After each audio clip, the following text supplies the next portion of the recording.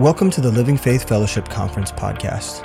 The Living Faith Fellowship is a peer network of like-minded churches united under a single biblical authority and one common mission. You're about to hear a message from one of the many conferences hosted by the Living Faith Fellowship every year. We pray it's a blessing. I do have bad news. You're stuck with me today. All right, you're stuck with me.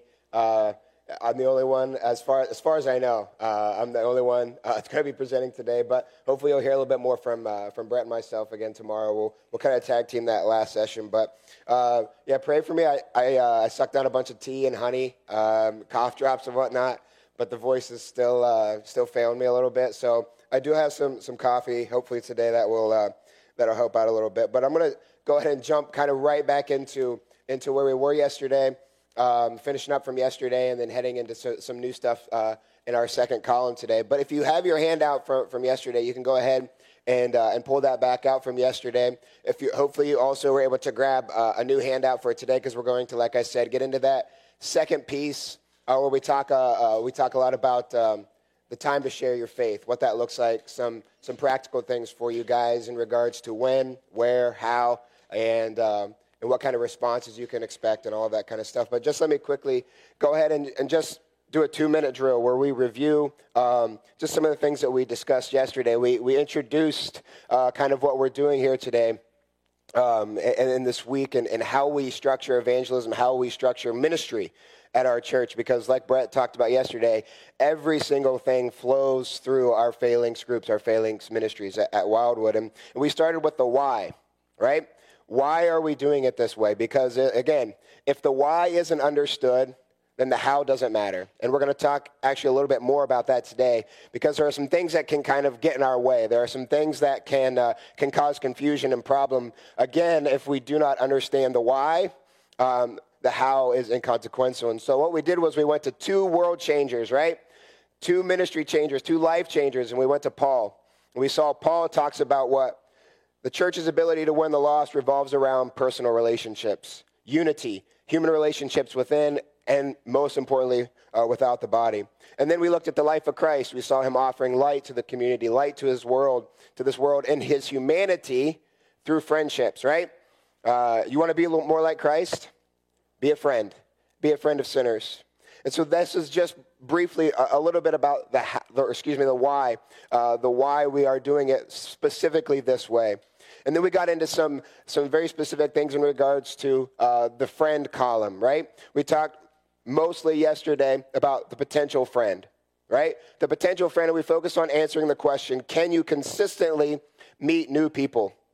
And to be able to do that, you have to have activity in your life, consistently making friends. Are you finding yourselves in the places in your community where you can meet lost people? This takes intentional activity, right? You have to be active in establishing relationships with new people at your job, at your gym, wherever you find yourself, at your cooking class, wherever it is, at your judo gym, all right?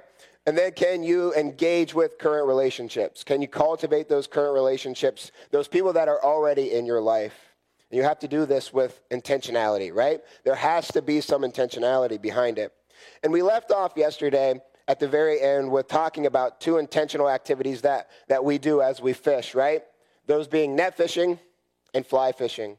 And what we're trying to do and where we kind of left off, and if I can, go ahead and have my calendar brought back up. I would really appreciate that, because what I want to do is just pick right back up from where we ended yesterday in regards to talking about scheduling our lives with intentionality, right?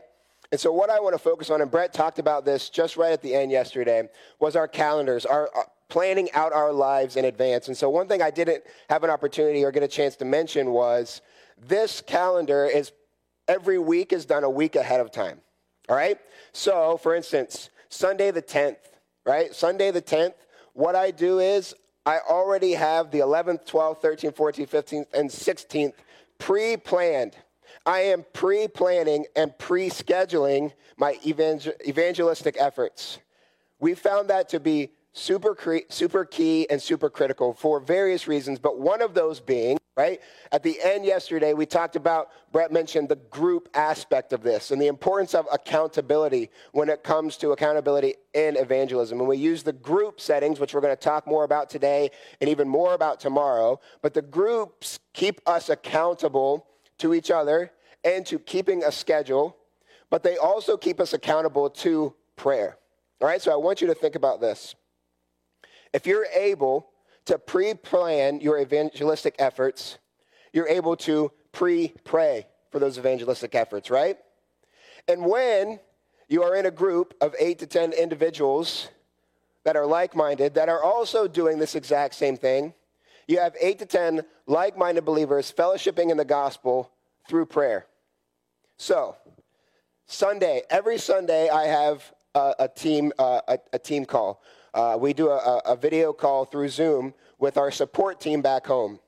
And what I do is, with couples from our church, there's about 4 or 5 couples that join this call, I present to them my week.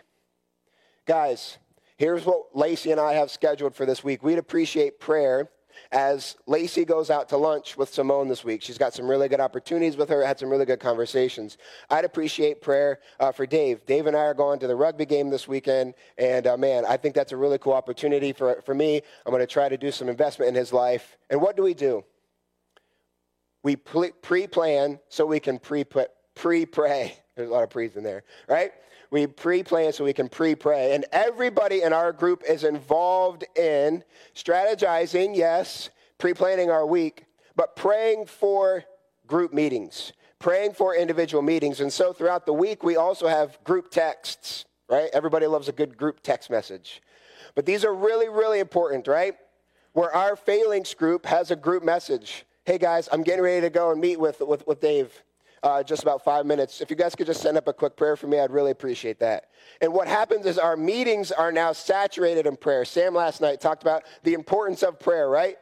The importance of saturating everything, your evangelistic efforts in that. And this is how we accomplish that through Phalanx groups.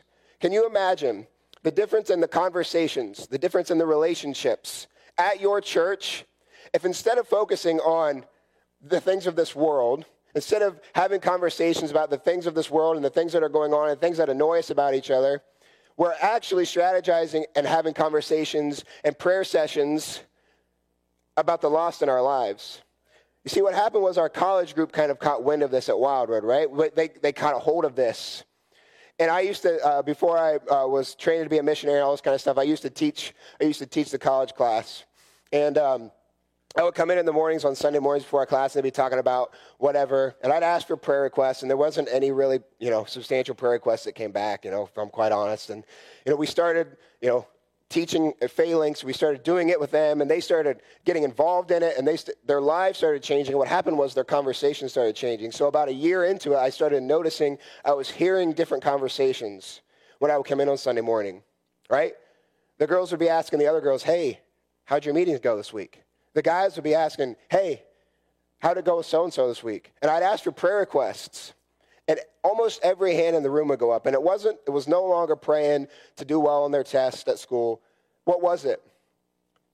Pray for my evangelistic efforts this week. And this is where we started to see some change in our church. This is where it begins, because we started strategizing and praying around everybody's individual efforts and individual friends and their relationships in their lives, all right? And so I'm going to pick back up with letter B of that potential friend point where our goal, all right? So here's our goal. Our goal is to create and engage in your relationships, all right? And I'm going to mention something that winds up becoming very, very important in this first column, all right? We're going to evangelize without evangelizing, all right? We're going to talk more about this in just a minute, but what you're doing is you're setting yourself up for continued opportunities, all right? And how do you know? We're talking about transitioning now from a potential friend into a realized friend. How can you get to that point, and how do you know you've reached that point? And here's one of the things that we instruct people to start trying to do. If they're trying to move from a potential friend, right, somebody they've just met in a group, here's one of the things that we start to look for and we start to instruct people. You hang out, you do friend activities outside of your normal group context. Okay? So you have a coworker. How do you start to take that coworker from a potential friend and move him to a realized friend? You take him to lunch. You buy his lunch, right? You go for a walk on your lunch break. You do trivia with a gym friend, right? Hey, after our workout, there's trivia down here at the restaurant. Would you like to go and do trivia with me? Like, I need a partner. I'm not all that bright. You want to come down? I've done this before. You watch football, proper football, on the big screen, right? On the big screen with the guys from the football group. You have a mom and her son over to your house for tea. These are all things that we've done to find true relationship building happen, to go from potential friend to realized friend. You intentionally go out of your way to engage with that other person. This takes you we're now progressing into a realized friend. And the question that we now ask is, can you consistently cultivate those current relationships? Because now we're getting into it, right? Now we're starting to see some movement. Because that's what this is about, right? We're taking our friends and we're progressing them through certain stages and certain things. And so the focus of this realized friend is being a real friend, okay? There are a lot of fake friends out there. There are a lot of fake people out there. Your focus is being a real friend. Philip goes to the Ethiopian eunuch, and what does he do? He immediately, number one, he invests in the Ethiopian eunuch, right? And how does he invest in that person? He asks a question, right? Understandest what thou readest? He takes note of what's going on in his newfound relationship's life. You see, we're seeking to now move past that acquaintance stage. This person is no longer just a mere acquaintance in your life. You're getting deeper. You're getting a little bit more intimate with them in the knowledge that you have of their lives. And how do we now invest in the lives of people? Okay, there are a couple very important things that we do as we seek to invest in people. And number one is we pay attention to the details, okay? If you want to make some real friends, some true friends, pay attention to the details of their life, okay? Philip listens, and he asks him a question based on what he hears, right? Have you ever asked somebody a question, and then they answered, and you can't remember the answer to that question? Right? Literally 1 second before, you're like, man, what was this guy's name? What was the guy? No. This is what we're talking about. We're engaging, right? We're cultivating that relationship. We're asking about their life. Hey, how are your kids? What's your family life like? How is your family doing? What do you enjoy to do in your free time? Hey, I saw on your Instagram post you were out golfing. Do you like to golf? Dude, I love golfing. We should go golfing sometime, right? What are you doing? You're asking about what they like to do. What is going on in their life at that moment? Ask your coworker if they need help. Ask your neighbor. Ask your friend at your group fitness class if you can put their weights away. Whatever it may be, ask about the details of their life. And the details of your friend's life are going to tell you where to go next, okay? This is how you know how to progress. This is how you know where to go, what to do with them, how do they like to spend their time. But now this is important, okay? Maybe the most important thing is as you start to ask about their life, they reciprocate, right? They normally reciprocate by starting to ask about your life. And this is really, really important. And I saw this come into action in my life not too long ago. So I mentioned Dave and Simon and Marco. These are kind of my top three guys, right? And they love they're Welsh, actually. All three of them are Welsh. And they love Welsh football, and they love talking about Manchester United. And we go and we watch the games and all this kind of stuff. And I was talking to them about them. I'm asking them about all of the 1990 teams that I've Googled and David Beckham and whatnot. Like, I know way too much about Manchester United football, okay? And so I was asking them about this as I'm trying to strategically, intentionally invest in their lives. And what I noticed was they started to reciprocate that. Now, I'm a Bengals fan. I know I'm gonna trigger some people. I'm a Bengals fan. But give me a break. I've had 31 years of misery, okay? So Chiefs fans in the room, just chill, all right? But they started noticing, like, hey, you're a Bengals fan, right? They asked me about American football. And I told them I'm a Bengals fan. It's been miserable. When they started following Bengals football, I'm not kidding you. They go, hey, I remember Dave asked me, hey, the Bengals win last night? Like, are they in the playoffs? Yeah, man, it's a miracle. But yeah, don't worry, it'll be over next week. And then we beat the Chiefs, and then we make the Super Bowl. Okay, I actually invited everyone over for a Super Bowl party at my house. The problem was the Super Bowl in Ireland started at 11 p.m. So nobody showed up. They all told me, though, they weren't showing up. However, you want to know what happened? At 3 a.m., I got 2 text messages, one from Dave and one from Simon. Man, this Bengals game is crazy. I can't believe it. You think they're going to win? And I texted these guys until about, 3:30 a.m. when, unfortunately, the Bengals lost, but I'm not bitter about it. And these guys, what I'm getting at is these guys stayed up till 3:30 a.m. so that they could now invest back in me and they could reciprocate. And this is where we want to get people to, right? This is an important step because what we're doing is we're trying to get to a scriptural pattern. The physical transitions to the spiritual, right? John chapter 3. What does Christ do? He uses birth to explain salvation to Nicodemus. John chapter 4. Water with the woman at the well, right? Christ makes physical connections, and therefore then he takes them and turns them into spiritual connections. The question is, can you connect with somebody on a physical level, right? Can you be a true friend and truly care about their interests? Because what you're trying to do is you're trying to connect through coffee, through kids, through proper football, through weightlifting, through sewing, something that you can invest in the other person, right? This is a family thing for us. Our son is 2 years old. Our son is more involved in Phalanx in his first 2 years of life than I was for 25 years of my life. We do this. My wife does this with my son. So I mentioned intentionally scheduling your week, right? I'm going to brag on my wife for a second. I was getting ready to leave, and we didn't get to do everything that we normally do to prepare for our week. And she texted me, "Hey, babe, praying for you. Just want you to know, here's my schedule for the week." She's intentionally, make sure you pray for these meetings that I have coming up because I'm starting to really see some serious investments start to pay off. And what my wife does, okay, here's what my wife does. While Eric is away and in America, she doesn't just sit around and do nothing. She is investing. We're actually using our son to invest in other people. So Saturday, she took the train with another lady who she's investing in with her son, and they went and they got breakfast, and they went and they walked on the beach. And I asked how it went. And Lacey told me this lady poured out her entire life to her. Why?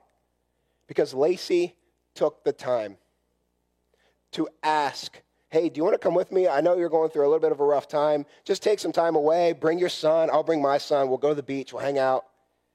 Guys, it's not rocket science. It's not rocket science, right? Trust me. Trust me. You see me. Like, if I can do it, you can do it. I promise you. You guys are better looking. You're cooler. You're smarter. You're funnier. You have a better voice. Like, if I can do this, if we can do this, you can change your culture. You can change your community. All you have to do is be intentional and just go out of your way to start investing in people. And then you have to serve them, okay? You have to intentionally serve them. So you got to invest and you got to serve. Go near and join thyself.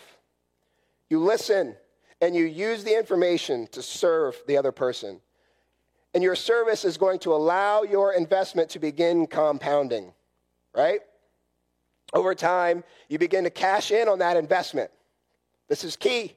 This is critical. You got to cash in. You got to listen. You got to write down, because when I listen, I tend to forget really quickly. So you listen for birthdays, for anniversaries, for momentous events, for deaths, for hobbies. Why? So that you can send cards. When I came back home to get my visa over Christmas, we sent probably about 12 total presents, Christmas presents, back home to relationships that we had in Belfast. Why? We're investing in them. We're serving them. We're taking something that we know they like. So Dave loves Pixar, and he loves Toy Story.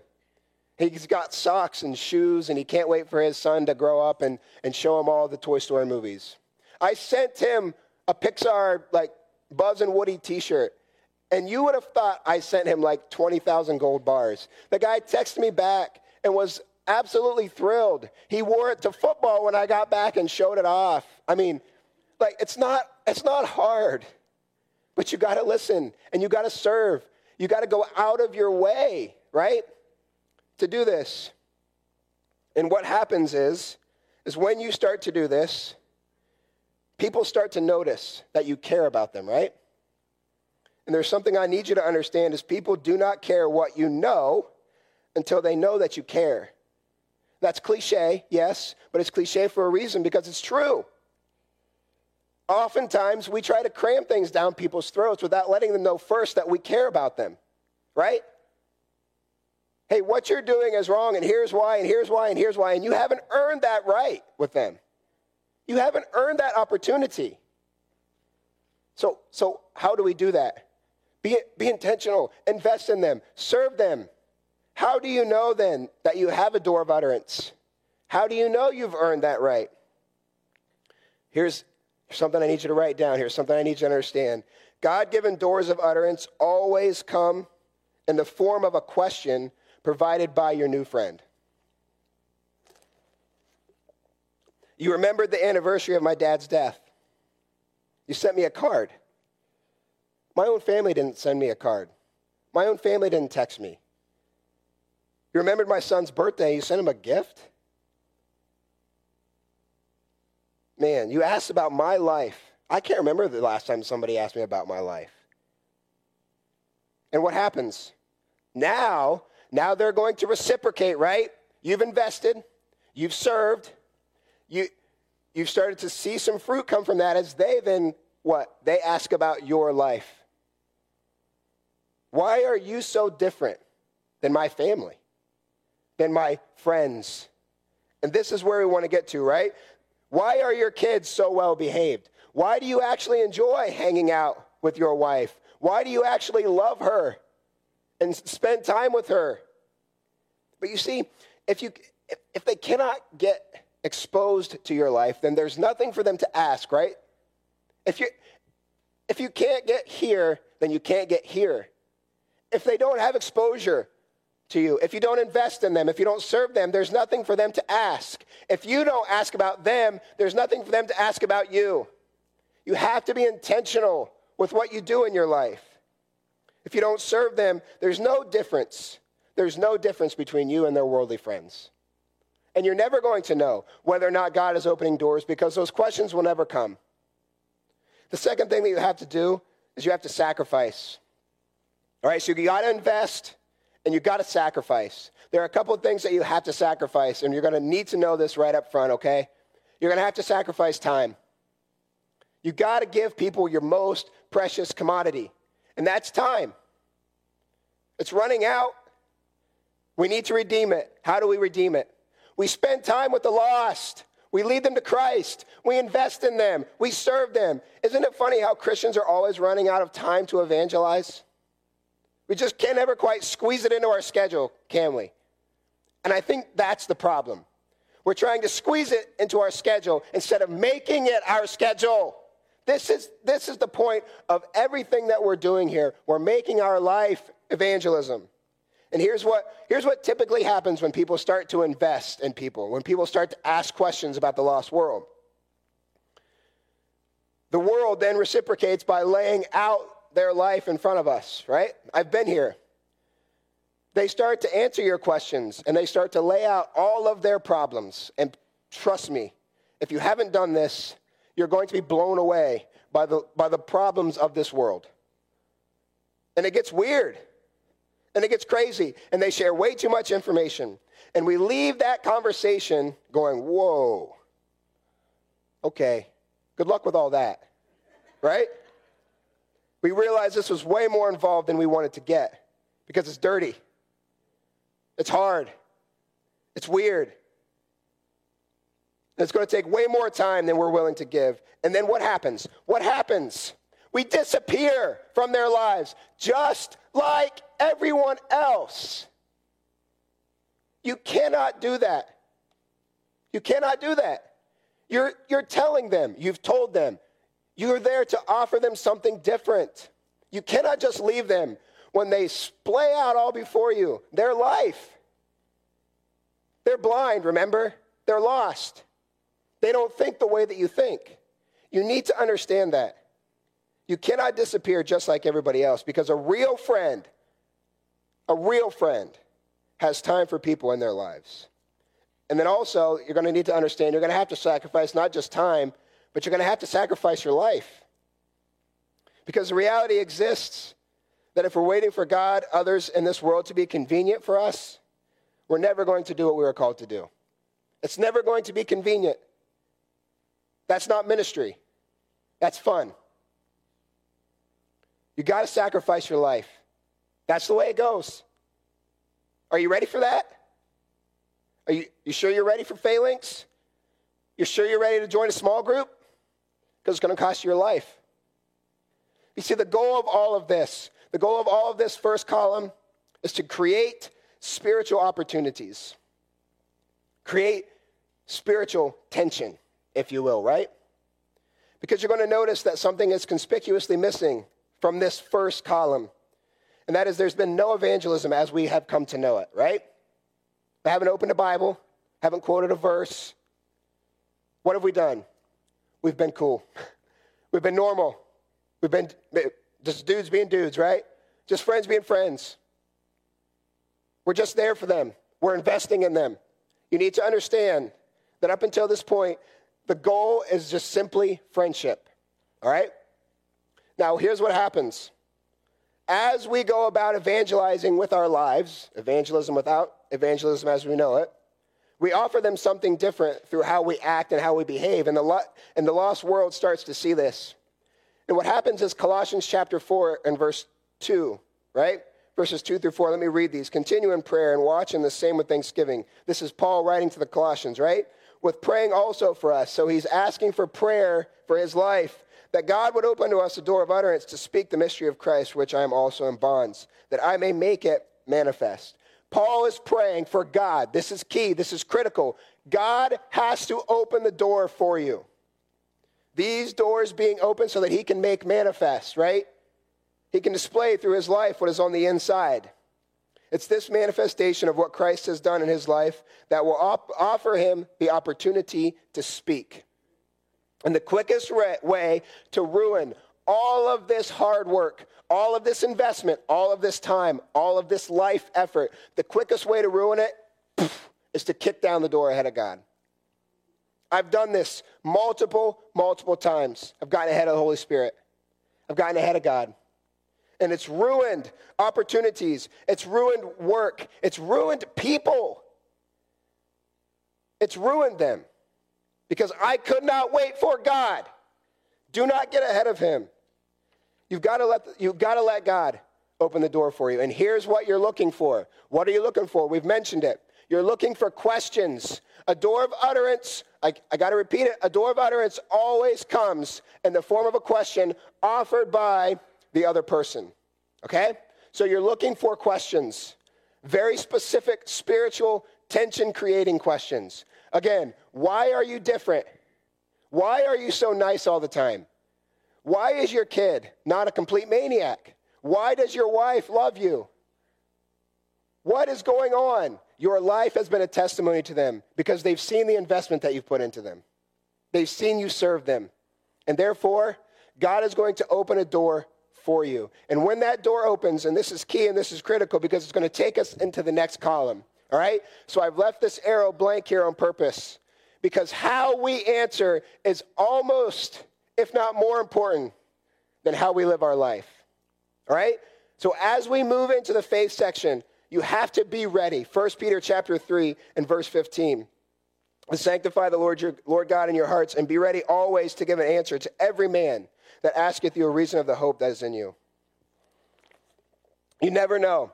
You never know what's going to spark a conversation. You never know what's going to spark somebody to ask you a question. I'm not kidding you. One time, I did cartwheels in the lobby of my gym with someone's 8-year-old daughter. She was out there doing a cartwheel, and I was just out there being friendly and nice with her. and I did a cartwheel with little Ava. The next day at the gym, this lady comes up to me and goes, hey, I don't mean to be weird, but I saw you doing cartwheels with my daughter. I was like, oh yeah, I'm sorry. I was just trying to have fun. She's like, no. Nobody's ever done that before. Like, I've been wanting to come and talk to you about something. Like, I don't know what it is, but you've got this aura about you. You just got these positive vibes about you. If you've got positive vibes and if you've got an aura, that's the lost trying to tell you, hey, I need your attention. I'm looking for something, right? Are you alert? Are you paying attention for that? And so my positive vibes go off, right? Like, this is a question. She's asking me, why were you so nice to my daughter? So what do we do? How do we answer? How do you know? It's your time. How do you know God is opening a door? Those are the questions that you're looking for. And the reality is that the questions scare most Christians to death, right? These types of things freak most people out. I was sharing this method with my dad. He's a pastor. He started teaching a class the next month on evangelism. He had 25 students the first week. He started by asking them to submit their main concerns, their main barriers to why they didn't evangelize. 22 of the 25 students listed at or near the top of the list the fact that they did not know how to or were scared to answer a question. One of the main questions we get is, okay, I can normally get to this point, but what do we do next? How do we transition normal, naturally, easily from friend to faith? Friends, you must always answer your questions by sharing your testimony. All right? That's how you answer. You've got to share your testimony. When you open your life and live with intentionality, you're going to get a myriad of questions. Here are just a few I've gotten in the last month. Why are you so nice? Why are you so happy all the time? Why don't you swear? Okay. Have you been to Ireland, by the way? How do you get along so well with your wife? And how can me and my girlfriend get along like that? Why did you not live with your wife before you were married? What do you think about me living with my boyfriend? Never once did I invade their privacy. Never once did I go out of my way necessarily to investigate and see whether or not what did I do? I lived a certain way. I gave them access to my life and my relationships, and they normally started asking me questions. The lost in my life saw a few things that were different, and they invited me in. This is called earning the right to share your faith. This is how it's done. You earn the right by investing and by sacrificing in people. And when the lost began opening the door for you, we're now at just the beginning stages of that second column. And what we see is how we answer is just as critical as how we live. John chapter 9, verse 25. And he answered and said, whether he be a sinner or no, I know not. But one thing I do know, whereas I was blind, now I see. The absolute strongest proof of who God is your transformed life. That's all this blind guy had to offer. Look, I don't know, but here's what I do know. I was blind and now I see. Is that not all of our stories? Is that not all of our testimonies in here? You see, you answer your friend's question with your testimony of what God has done in your life. Not the life of your pastor, not the life of your friend, your life. God has led you to that person. Now you share your testimony. You begin by how the gospel has changed your life. This changed life you live will be the most powerful thing the world runs into. They do not need you to invite them to your church. They do not need you to wait until you can text your pastor for the answer to their questions. They need the person God has placed in their life to share how God changed them and how he can do the same for them. I want you to think about something with me quickly. When we feel defeated, when we have things going on in our life, where do we go to? What do? We open Scripture, right? And we see character example after character example of people that have defeated giants. We got stories of conquering and pushing for Jesus. How do these stories help the lost? Well, the fact of the matter is most of the time they don't. Why? Because the lost don't believe the Bible's true. Right? They don't go to Scripture for help. And when trials come, the lost, the world, they have nothing to hold on to.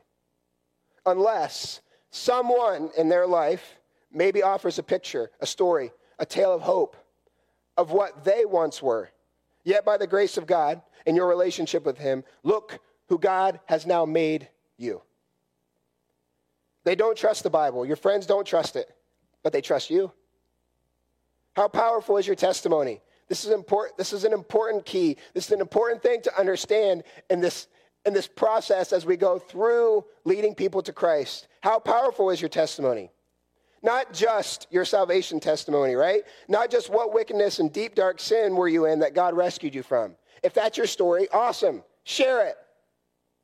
But the question now is, what has your story been since your salvation? Do you have a story that can only be explained by God? Because there are different questions that you're going to have to share your testimony, and it's not going to always look the same, right? What has God done? What did he rescue you from? And who has he now made you into because of his presence in your life?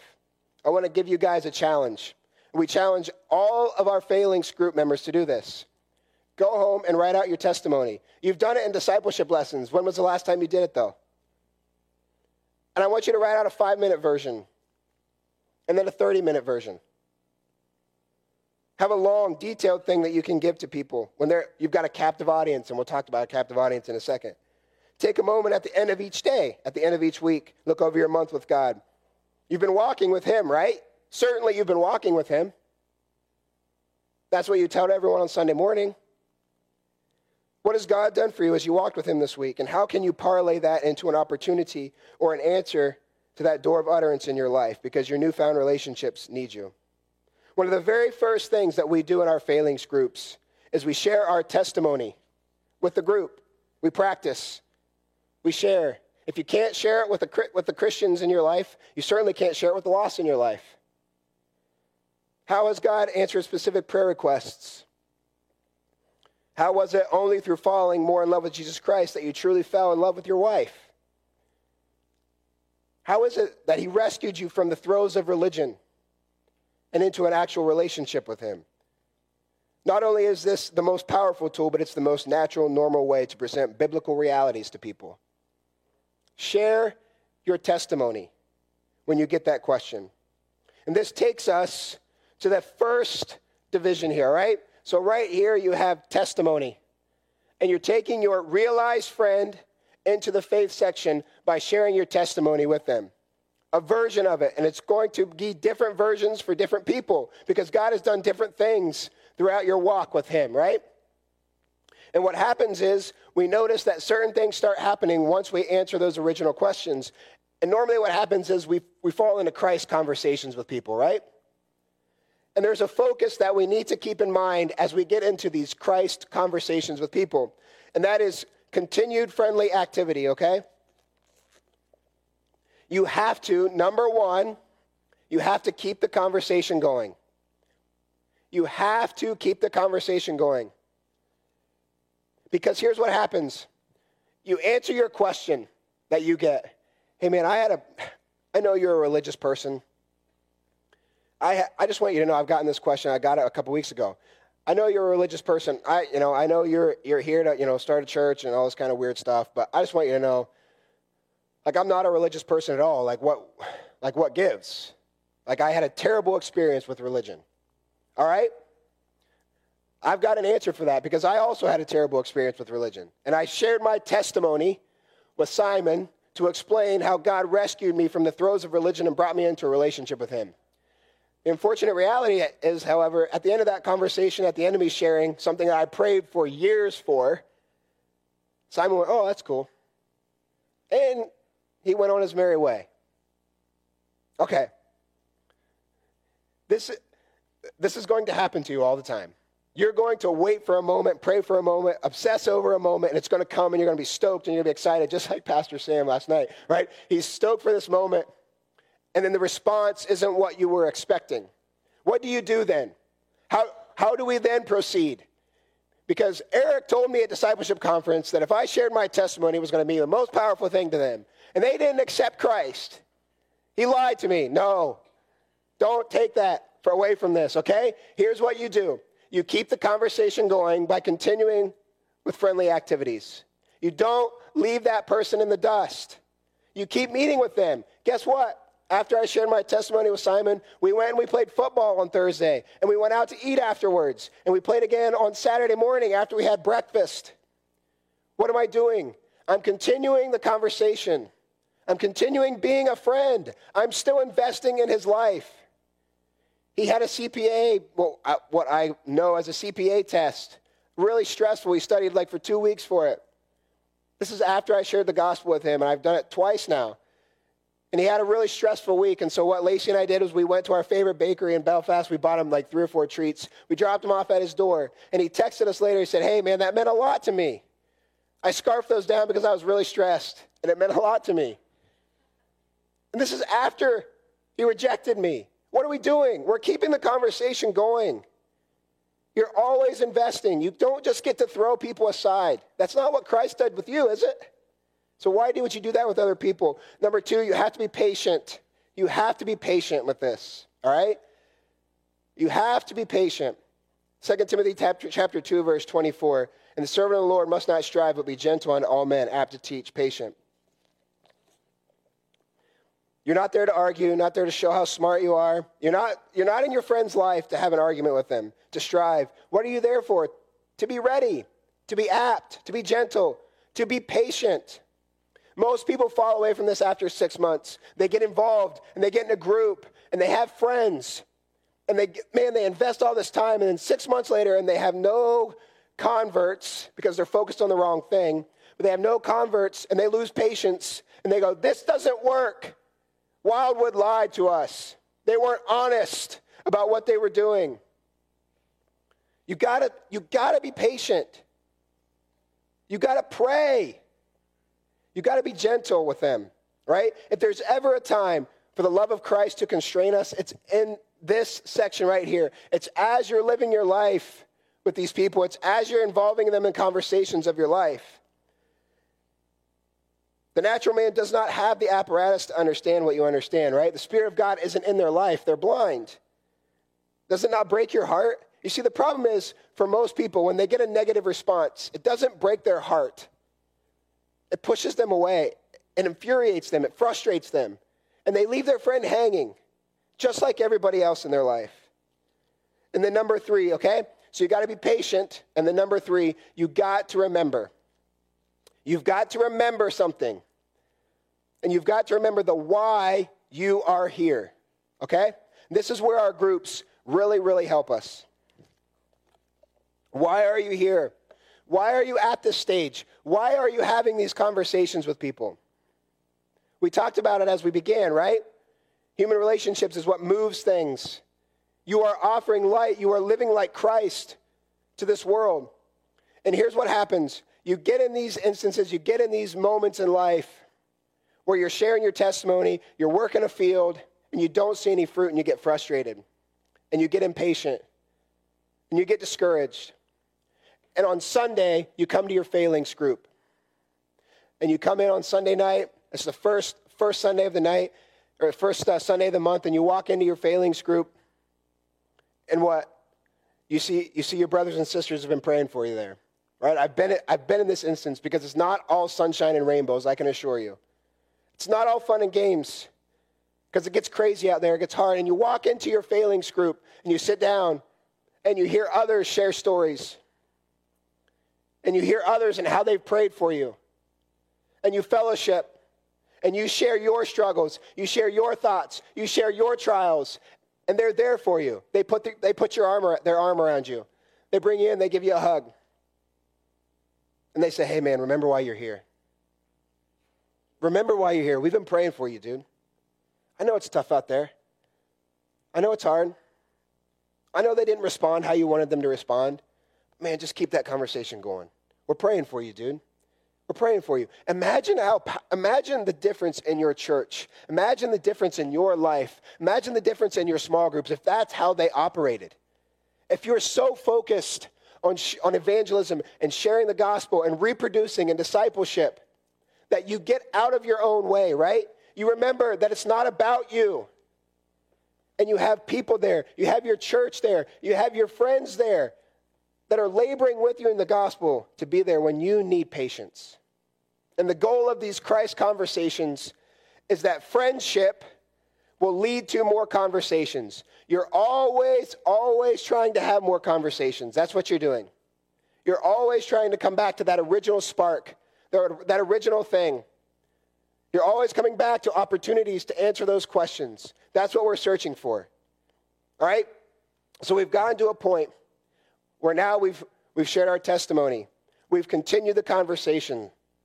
We've had opportunities, and what we're doing is we're looking for what we call an opportunity to set up a chariot meeting, okay? So I want to explain the difference between a Christ conversation and a chariot meeting and how you're going to know when you've gotten there, okay? The difference between Christ conversations and chariot meetings is the expectations surrounding the meeting, all right? So I go out with Dave, and we're sitting at the restaurant, and we're talking, and he brings up a question.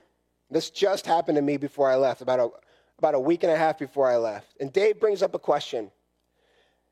And I've been waiting for this. I've been preparing for this. I share my testimony in a way that answers the question for Dave. Again, this is how we've been trained to do it. It's worked multiple times. And Dave, instead of responding, oh, cool, and then going on his merry way, Dave responds with, I don't necessarily agree with that, but that's really, really interesting.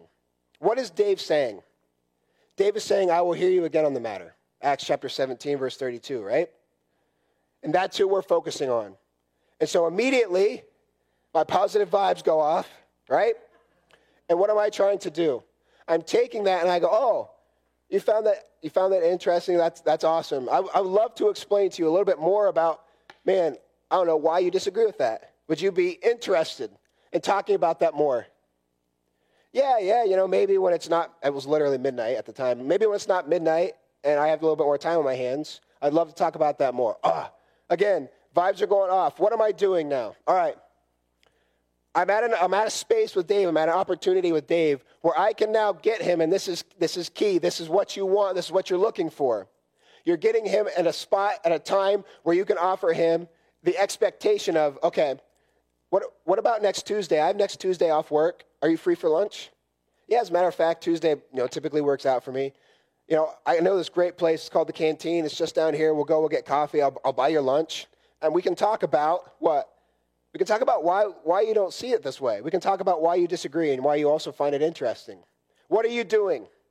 You're setting the expectation that when you get together the next time, and this is important, when you get together next time, you're not talking about the weather. You're not talking about Manchester United. You're not talking about your proper football group. What are you doing? You're there to open a Bible and to reason with him. Dave knows, I know, that when we get together on Tuesday for coffee at the Canteen, we're talking about the question that he had and the difference of opinions that we have and how we can reason using God's word, okay? So the focus of the chariot meeting is to share your faith. We've been really nice. We've been really kind. We've been really gentle. We've been really loving so far. Because now it's the Super Bowl. Now it's go time. Now it's time to get in that chariot one-on-one, looking that other person in the eye with the expectation set. So when this happens, Matthew chapter 10 and verse 16 has to kick in. Behold, I send you forth as sheep in the midst of wolves. Be ye therefore wise as serpents and harmless as doves. So you got to be wise about this. Number one, you got to have wisdom, all right? You got to have wisdom when you get into the chariot with somebody. Don't rush it, all right? If you're walking from the T-ball field to your truck, and on the way there, the guy goes, hey, man, your kid really listens to the coach, really seems to listen to you, really loves you. I wish my kid didn't pick dandelions out in the field the whole game, and I really wish he, gave a rip about what I said, and how have you gotten your kid to obey him? And by this time, you're sticking the cooler in the bed of the truck, and he's sticking the cooler in the bed of his truck. Now's not the time to share your testimony, just so you know, okay? He wants to get home and probably take 100 Advil and like relieve himself of the stress and pressure of watching his kid pick dandelions for 5 hours, right? Okay. What you're doing is, oh man, that's a great question. And I'd love to share like my relationship with my son and how Christ has really affected that. And, would you like to go to lunch sometime? I'd love to share that with you. Oh, you're busy next week? Oh, that's fine. What about the following week? Yeah, man, we'll set something up. Hey, can I get your number? I'll text you. Yeah, text me about it. We'll set something up. And so when you get home, what do? You text him. Hey, man, this is Eric from T-Ball. Man, it's been a pleasure getting to know you at the T-Ball games. I know it's crazy there, man. Well, what does lunch look like? Okay, and what are you doing? You're setting up a time, one-on-one with T-Ball, Dad, where you can sit across from him and you can open your Bible, because you're going to bring a Bible to the chariot meeting, and you're going to lay it before him, and you're going to show him how your relationship with Christ has affected your relationship with your son and your wife and everybody else in your life as you share your testimony with him. And he expects that to happen. He knows that's happening. He knows that's coming because he's invited you into his chariot, right? He asked you the question. Therefore, it's not weird. It's not creepy. It's not crazy. You're not cramming it down his throat. Hey, man, you asked about this, and I just wanted to share. Do you mind? I'm just going to open my Bible real quick. You asked why, and here's why. Here's why my son obeys. Here's why my wife loves me. You got to be wise about when you do it. Don't rush it. Set up a time for later. You got to be wise about where you do it. Don't do it in a huge group with everybody watching where he's nervous or she's weirded out. Where do you do it? Find his favorite coffee shop. Find his favorite restaurant. Find a booth in the back of the restaurant away from everybody else so the waitress isn't bothering you 100 times. And you can be like one-on-one focused. Be wise about how you share. Your demeanor, your body language, your approach is going to be key. All right? So you've got to have wisdom. And you've got to prepare, okay? You've got to prepare for this. And I want to just quickly share something with you that we found to be really important, okay? The response is what you have to prepare for, okay? People respond frustrated a lot of times when they're met with the presentation of the gospel. You see, the expectations that people have, and there's a reason I'm telling you this, but the expectations that people have are found in that hierarchy of needs, right? Everybody knows purpose, acceptance, security, all of those, identity. In other words, based on who and to what extent people receive these things in their life, they're going to feel valued. And to the extent that they feel valued, they feel respected. And if they feel respected, they feel worth. And providing these things is the world's understanding of love, okay? You need to understand that. That's the world's understanding. Now, why do I say all of this? Because when Christ had the encounter with the woman at the well, as he moves from the physical to the spiritual, he's trying to make a very specific point with her. And that point is this: life is like that well. Even if you could be filled by somebody else or some other human relationship, you have to come back to that well time and time again, right? Why? Because you get thirsty. Christ was offering her a well, a source of fulfillment that would no longer need to be dependent on human relationships. What is true about the tree in Psalm 1, planted by the rivers of water? It needs no man to come and water it, right? It needs no sustaining by men. And by nature of its existence, that which is within that relationship that is on the heart warms and fills and nourishes. And you must remember this as you approach lost souls, okay? Because only God can fulfill the longings of the human heart. You are not the answer to their problem. You have to understand that. Only God is there. Why? Because the heart of man is God-shaped. No relationship can do what God was meant to do. And my point with all of this is that people have been let down, right? Your friends in your life, your potential friends, your realized friends, they've been let down. You can expect that. They've placed their highest hopes and deepest truths in their human relationships to fulfill their deepest longings. And the people in your chariot will have been exposed to intense, unmet expectations. And because of that, friends, I'm warning you, please listen. This is very, very important for your practical realization of continued, sustained evangelism. You can expect intense frustration in response to the gospel. Our response to that frustration has to be biblical, okay? Ephesians 4:15, you have to speak the truth in love. Faithful are the wounds of a friend, Proverbs 27. Let your speech be always with grace, seasoned with salt. A soft answer turneth away wrath. You see, there's a fine line that we must walk in the chariot between the Holy Spirit, allowing the Holy Spirit to do his work by loving them enough to tell them the truth, and yet speaking that truth in love. You see why our first session, that first column, was so important now? If you try to do this with somebody that you don't know, with somebody that you haven't built a relationship with, it's going to be really, really hard. It's going to be really, really difficult, and chances are you're going to ruin them, and they're going to ruin you if you're not careful. Why? Because people have been let down. People are frustrated. People are angry. And if you're not expecting that, if you're not ready for it, if you don't know how to handle it, it's going to cause more problems than it helps.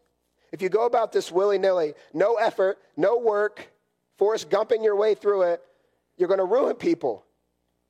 You're going to ruin them. John Wesley said it this way: when a man is exposed to the truth of the gospel, he'll either get right or get mad. When the Holy Spirit's involved in your life and is actively convicting men of sin, the consequences of that sin, you can expect new friends to either get mad or get right. This is why we must firmly establish ourselves first as a friend. First as a friend. Put yourself in that other person's seat for a second, right? Put yourself across the booth. How would you respond if somebody was laying out to you what you're about to lay out to them? And keep that in mind when you have your response come to you. And you must also, number 3, you've got to have passion, all right? You've got to have passion. Again, we've taken time to build a relationship. We've taken time to be nice, to be kind, to be loving. The love of Christ has constrained us as they've canceled 5 previous chariot meetings. But now, the 6th one, they finally said yes. And we've gotten them into that booth. And it's Super Bowl season, right? It's go time. It's time to be passionate about what matters. It's time to offer them what changed your life. I remember meeting Brett for the first time. And his passion, man, it was inspiring. His passion for the Word of God moved me. And I wanted that in my life. Passion moves people. The first time I shared the gospel with Simon, he asked me a question. He goes, dude, have you been trained to do this? You see, there's something that you also need to understand. Like, we're not hiding what we're doing, right? Like, I'm not purposely, concealing the fact that, this is what this is all about. You see, people are going to know what you're doing. It didn't take Simon long to understand, dude, something's up here. I want Simon to understand that, right? I want him to know what's going on eventually. I want him to see that there's a passion in my life, that when I open my mouth about the Word of God, about what he's done for me, it's completely different than anything else. He goes, dude, have you been trained to do this? I go, what do you mean? He's like, your facial expressions, the tone in your voice, the questions that you ask and the things that you say are completely different than anything else. I was like, man, that's interesting you say that because, man, this, if I'm honest with you, this is my whole life. What I'm about to share with you, it changed my entire life. And you should have seen this guy's face. And the realization that what I was offering was completely different than anybody else had ever offered him. It wasn't a religious man-made system. It was a relationship. No, he didn't accept Christ at the end of that conversation. Man, I'll tell you, we've kept that conversation going. And I'm earning more opportunities and more rights to sit in that chariot one-on-one with him. They should see a passion in your life, right? You should be passionate about the things that matter. It's not time, again, to talk about things that don't matter. You're passionate about the gospel. You're passionate about what it means to you. You're passionate, and this is key. You have to understand what you're doing in the chariot. You're passionate about Scripture. You're opening your Bible as often as possible because the words of God are the only thing that provide life. You understand that, right? You have nothing to offer them, friend. You don't. In and of yourself, nothing. It's only through the words of God. And therefore, Hebrews chapter 4 and verse 12 becomes really important. The word of God's quick, powerful, sharper than any two-edged sword, pierces to the dividing asunder, soul and spirit, joints and marrow, discerner of the thoughts and intents of the heart. As often as you possibly can, you go back to the book. And this is a skill. This is a science that you got to hone. You got to write about it. You got to journal about it when you get home. What could you have said with Scripture that you didn't? Keep a list of questions in your notebook that you got asked that you didn't know how to answer with your testimony. Keep a list of comments that they made. Keep a list of stories of how God worked. They fool you once. No shame in that. Fool you twice. Man, shame on you. Go home. Track your ideas. Journal about your rejections, your answers, your refutations. It's these things that will allow you to improve and be ready always to answer every man. Only the Word of God can discern, right? Only the Word of God can discern between the thoughts and intents of the heart. And you keep that conversation, and you keep that conversation going, and you keep that conversation loaded with Scripture. It's the only thing that can make something out of nothing. You represent the true God. God doesn't need any help. You understand that, right? God doesn't need any help. He doesn't need you to embellish anything. He doesn't need you to make up stories about your testimony that don't exist. He needs you to be honest, right? Because this is where God blesses. God's not going to bless the heart of a dishonest man. He can't. Be honest. And the goal of this whole thing, all right, the goal of this, and I'm getting ready to end the individual section, we'll talk about the group and what this looks like, all right? But the goal of all of this on an individual level is to lead your friends to Christ, and in doing so, starting a Bible study. The goal of all of this, all right? So our chariot meeting is to get us to this point right here, and this arrow represents moving somebody from the faith column into the fellowship column. This arrow right here is their salvation. You've led them to Christ. And tomorrow what we're going to do is we're going to talk a little bit about the fellowship section and what that looks like and what we've done this entire week and what everyone else and all the other wonderful speakers have done is they've taken a lot of what we're going to talk about and they've already explained it. But we're getting to a point where we can lead this person to Christ, okay? So now the question becomes, why the groups, just like we answered yesterday, right? Why the groups? Why the phalanx things? We talked yesterday, the main thing in this first column is to keep us accountable. You're not going to do things that you're not kept accountable to, right? You're to be kept accountable to making friends. And what happens is you find the group pushes you. You don't want to be the one that doesn't have anything to share in the phalanx group, in the Bible study, right? In the small group, whatever it may be. Okay, so let me just quickly tell you how we set up the groups, how we structure the groups, and we'll get into just a little bit about what they look like, okay? So at Wildwood, we structure our groups like this. There's 8 to 10 individuals in each group. Brett mentioned yesterday, we have about 9 of those groups. Most groups have about 8 to 10 people in them. There's about 80 people or so at Wildwood that are in a phalanx group, right? We tried doing it demographically, and as Brandon mentioned, demographically just didn't quite work for us.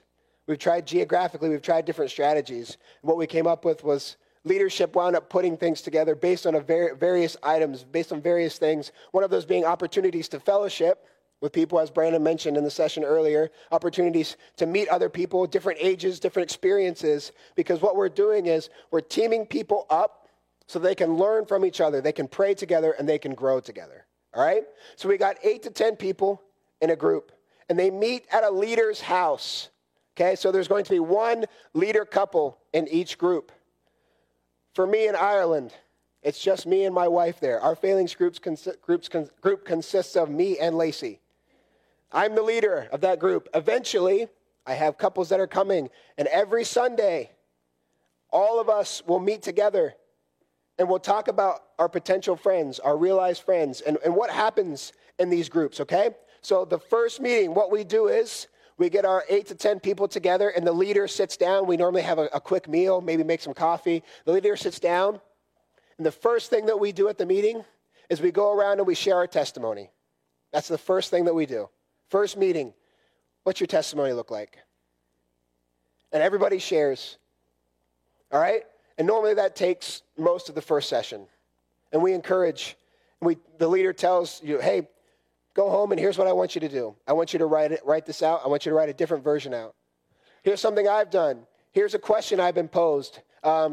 Jake, I want you to go home, and I want you to write out your testimony based on this question that you give, or based on this question that I've gotten. Lacey, I want you to go home, and I want you to take this question. I want you to write out your testimony based on this question. Can you answer your questions that you get with your testimony? Right? We go around, we share our testimonies. Then we give some responsibilities and some tasks. All right?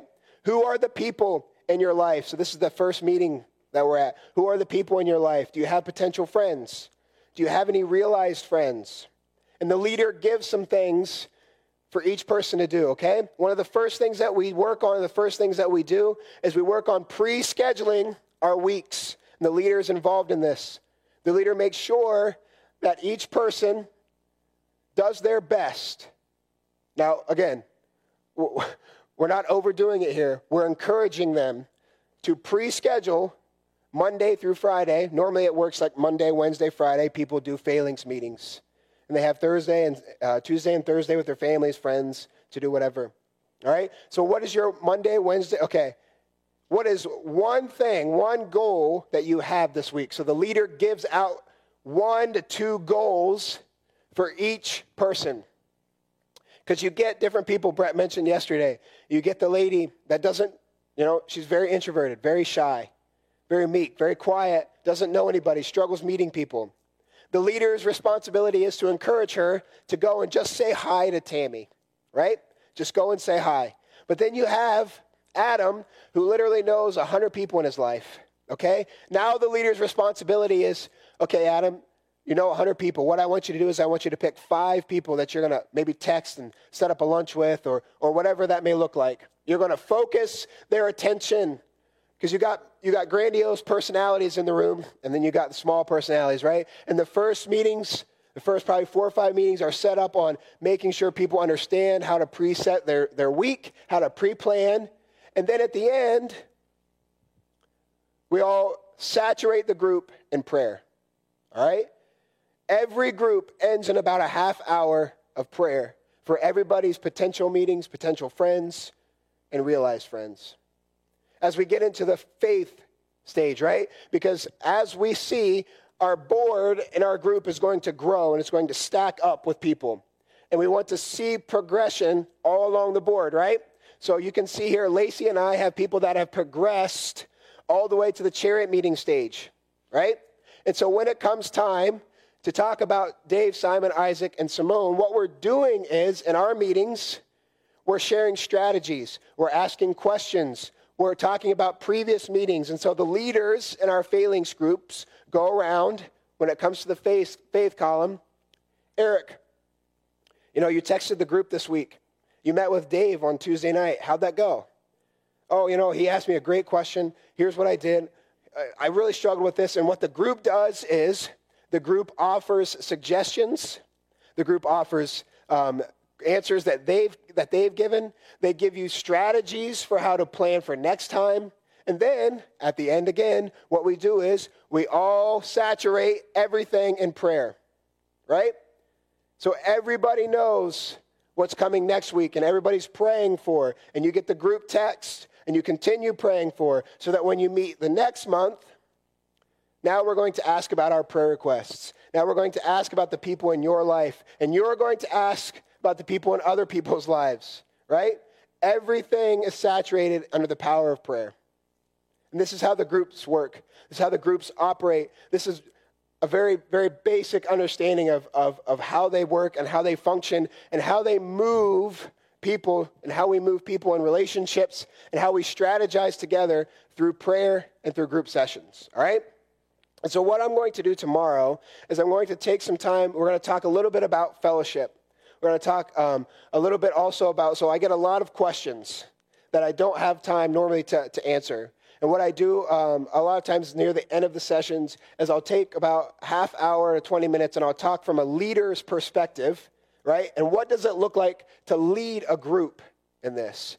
What are some questions? What are some struggles? What are some trials that we've seen?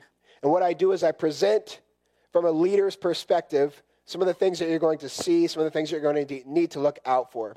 All right? I'm going to give Brad an opportunity. I don't know if he wants to say anything, but he's welcome to come up, obviously. If also, any questions that you guys have, we'd love to open it now at this time. There's a section in your notes, right? Number 3 on each of your handouts, right? And what I'd like for you guys to do is, if you have any questions, you're welcome to answer or ask them now. But if you would like to, we're going to spend a little bit more time tomorrow answering some of those questions and talking through some of those things from a leader's perspective specifically. But you're welcome to bring those tomorrow. We hope this message was a blessing to you. If you're interested in learning more about the Living Faith Fellowship, visit lffellowship.com. God bless.